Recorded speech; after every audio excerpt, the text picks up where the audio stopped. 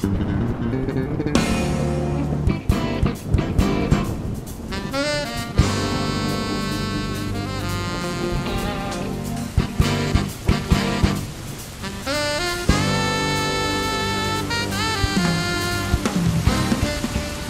kembali lagi di Platonic Talk. Nah, barusan di section sebelumnya kita sudah berbicara mengenai what makes science a science, dengan bagaimana membedakan knowledge dan science, langsung dirunut dengan bagaimana cara mengkonstruksi sebuah science dari metode ilmiahnya atau cara bercerita di science. Nah, sekarang kita masuk ke section trivia atau Q&A. Di sini mungkin ada beberapa pertanyaan atau beberapa glossary yang ingin dijelaskan lebih lanjut. Ya. Ini pertanyaan pertama ada dari siapa nih? ada dari Bung Iki. Bung Iki. Bung Iki menanyakan. Dari mana? Cianjur ya? Cianjur ini. Menanyakan, Mas Esa, apa sih bedanya hukum dan teori? Oke.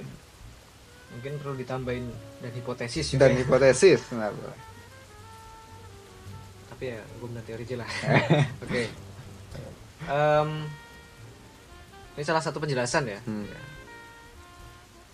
Tidak berarti harus gini. Ini yang saya ketahui. Gini. Hukum itu adalah sebuah penjelasan mengenai bagaimana dunia itu bekerja. Bagaimana, how-nya. Sedangkan teori itu menjelaskan why-nya, mengapa bisa seperti itu. Oke. Oh, ini si penanya udah datang nih. Bung Iki datang. Itu Setiawan. Oke, lanjut. Sampai mana tadi? Kalau hukum menjelaskan how. Jadi hukum itu lebih berfokus kepada menjelaskan regularitas alam semestanya itu. Contoh hukum adalah hukum Newton, hukum gravitasi Newton gitu ya. Yang dirumuskan secara matematis sebagai G besar sama dengan G kecil, tetapan gravitasi dikalikan 1 M1 kali M2 bagi itu jarak R kuadrat itulah ya. R kuadrat. Itu kan sebenarnya mau menjelaskan ketika ada dua benda bermasa, masanya M1 dan M2, maka besarnya gaya gravitasi atau tarik menarik di antara keduanya itu adalah berbanding lurus dengan perkalian dari dua massa benda tersebut dan berbanding terbalik dari kuadrat jaraknya. Dia cuma menjelaskan, oh kalau ada dua benda nih, bumi, matahari, gimana sih kekuatannya, tarik menariknya itu akan berubah seiring jarak mereka berubah dan massa mereka berubah. Tapi dia nggak menjelaskan kenapa bisa seperti itu, kenapa ada gravitasi, kenapa bisa tarik menarik. Nah itu teori hukum gravitasinya Newton itu tidak menjelaskan kok bisa ada tarik menarik. Dia cuma menjelaskan tarik menariknya itu gimana.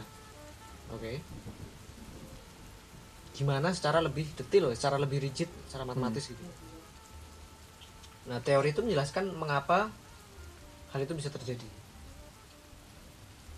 Contoh, mungkin konteksnya kalau teori gravitasi ya, kita bisa pakai penjelasan pakai teori relativitas umum.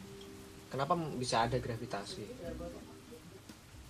Karena penjelasannya ya, bahwa benda bermassa itu akan menyebabkan kurvatur atau kelengkungan dari ruang waktu, yang dia akan mengubah trajektori atau lintasan dari benda bermassa itu, sehingga menyebabkan seolah-olah dia itu tertarik, padahal itu cuma karena perubahan lintasannya atau gitulah. Itu teorinya. Nah itu menjelaskan kenapa gravitasi. Why-nya. Ya secara umum seperti itu. Mungkin penjelasan saya kurang begitu bagus, tapi ya gampangnya hukum menjelaskan how-nya ya, dan teori menjelaskan why. Saya coba mengextend pertanyaannya ya. Apakah hukum itu selalu terjadi seperti itu. How-nya itu selalu terjadi seperti itu. Terjadi di Ya, realitasnya atau gimana? Katakanlah hukum permintaan. Hmm. Kuantitas naik, harga yang diminta, maksudnya harga, seiring dengan harga yang naik, permintaan akan turun. Sebaliknya. Ya. Mungkin ini juga miskonsepsi ya gini. Mungkin di pemikiran kita, di bayangan kita, yang dimaksud hukum itu adalah sesuatu yang lebih kuat dari teori gitu. Mungkin dulu kita pernah diajarin, hipotesis, kemudian kalau pengamatan mengkonfirmasi hal tersebut jadi teori, kemudian kalau lagi terus jadi hukum. Ini nggak seperti itu. Yang lebih tepat adalah tadi aspek how atau why-nya. Kemudian apakah hukum selalu benar? Iya, belum tentu juga. Tidak menjamin bahwa hukum itu kemudian akan selalu benar sesuai dengan dunia nyata. Tapi tidak berarti dia kemudian ditolak. Misalnya hukum gravitasi Newton atau hukum gaya yang ada tiga itu ya, Newton. Ya nggak sih? Iya, hukum Newton 1, hukum Newton 2 gaya itu. Okay. Akan menjelaskan how-nya. Nah, hukum Newton itu sebenarnya sudah nggak benar karena dalam skala yang besar misalnya dan juga kecepatan yang sangat ekstrim, misalnya kecepatan cahaya, itu nggak berlaku. Yang lebih bisa menjelaskan itu adalah teorinya relativitasnya Einstein. Nah, tapi kenapa tetap dipakai? Karena dalam skala yang segini aja nih, ya kita mau buat roket, kita mau buat kereta, mau bangun jembatan, itu hukumnya Newton, penjelasannya Newton tentang regularitas alam semesta itu sudah cukup presisi untuk kita pakai gitu. Kita nggak perlu pakai teori relativitas karena malah mempersulit diri sendiri. Walaupun terlalu kompleks juga. Iya, terlalu kompleks, nanti kasihan engineer-nya. Makanya gimana ya, secara dia itu sebenarnya sudah tidak diterima lagi sebagai sebuah penjelasan yang utuh tentang realitas, tapi dia masih dipakai, masih berguna karena secara praktis enak gitu. Enak. Terus hukum permintaan tadi ya, itu tidak menjamin juga kemudian dia akan selalu benar. Dan perlu diketahui juga bahwa hukum-hukum di ilmu sosial itu ya gimana ya, kekuatannya itu atau ya kekuatannya lah itu lebih lemah dibanding hukum-hukum di ilmu natural science.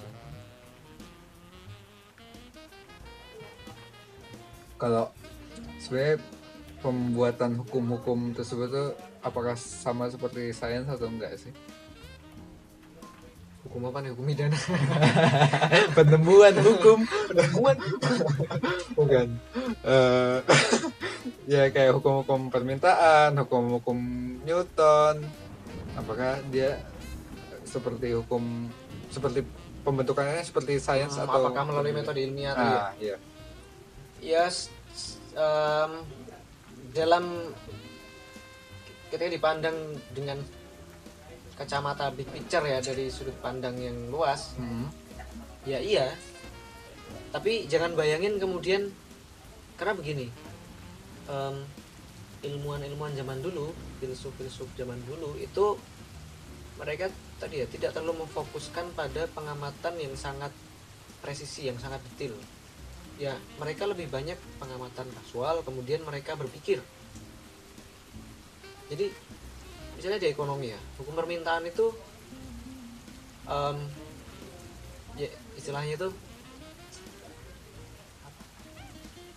armchair apa gitu, wheelchair, armless.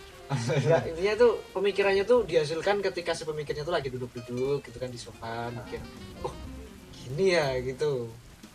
Bahkan teorinya Einstein pun gitu, dia nggak kemudian punya big data terus kemudian dianalisis pakai regresi apa pakai apa, kemudian hasil regresinya itu dijadikan sebagai sebuah hukum, itu enggak.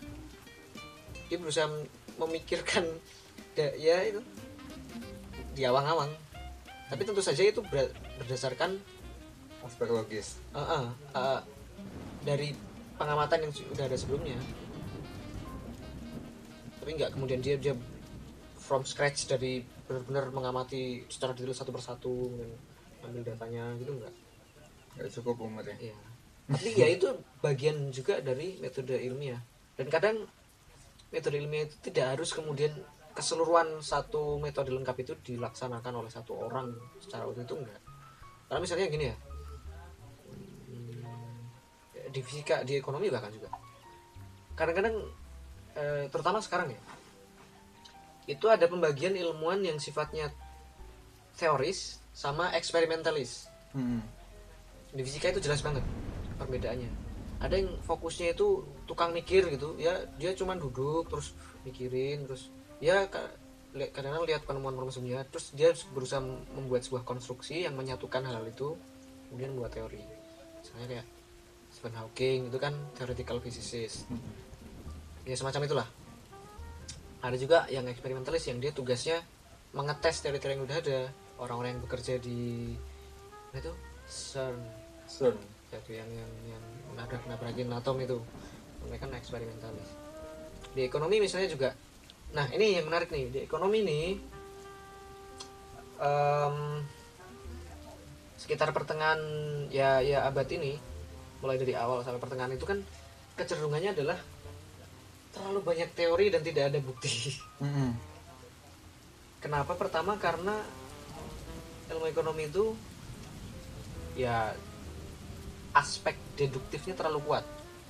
Kalau kita tahu misalnya ketika masa-masa pemikir neoklasik itu kan mulai berusaha mematematikakan ilmu ekonomi. Nah, mereka membuat sebuah sistem pemikiran yang logis. Mereka membangun aksioma-aksioma. Oh, kalau seorang konsumen itu dia akan berperilaku demikian dan demikian, maka oleh sebab itu kalau kita turunkan maka akan ketemu perilakunya di pasar begini gitu. Nah, dan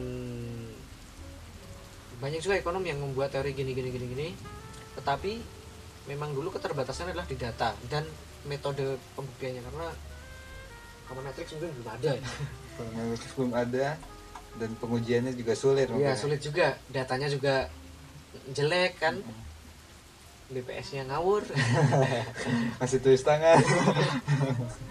Oke. Nah, tapi ke arah kesini itu ini di ilmu ekonomi ya, itu memang ada usaha untuk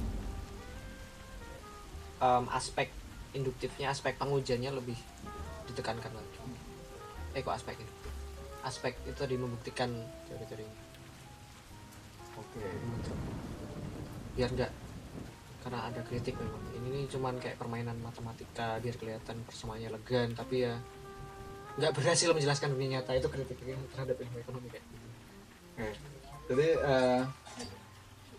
sepertinya edisi Platok pertama kita akan selesai di sini. Terima kasih banyak Mas Esa setelah memberikan kesempatan dan waktunya untuk terima kasih juga berbicara dan memberikan kuliah singkat tentang sains. Nah, jangan lupa untuk mendengarkan Platok selanjutnya dan kirimkan saran dan komentar Anda ke kolom komentar dan saran. Terima kasih sudah mendengarkan Platok. Sampai jumpa di episode selanjutnya.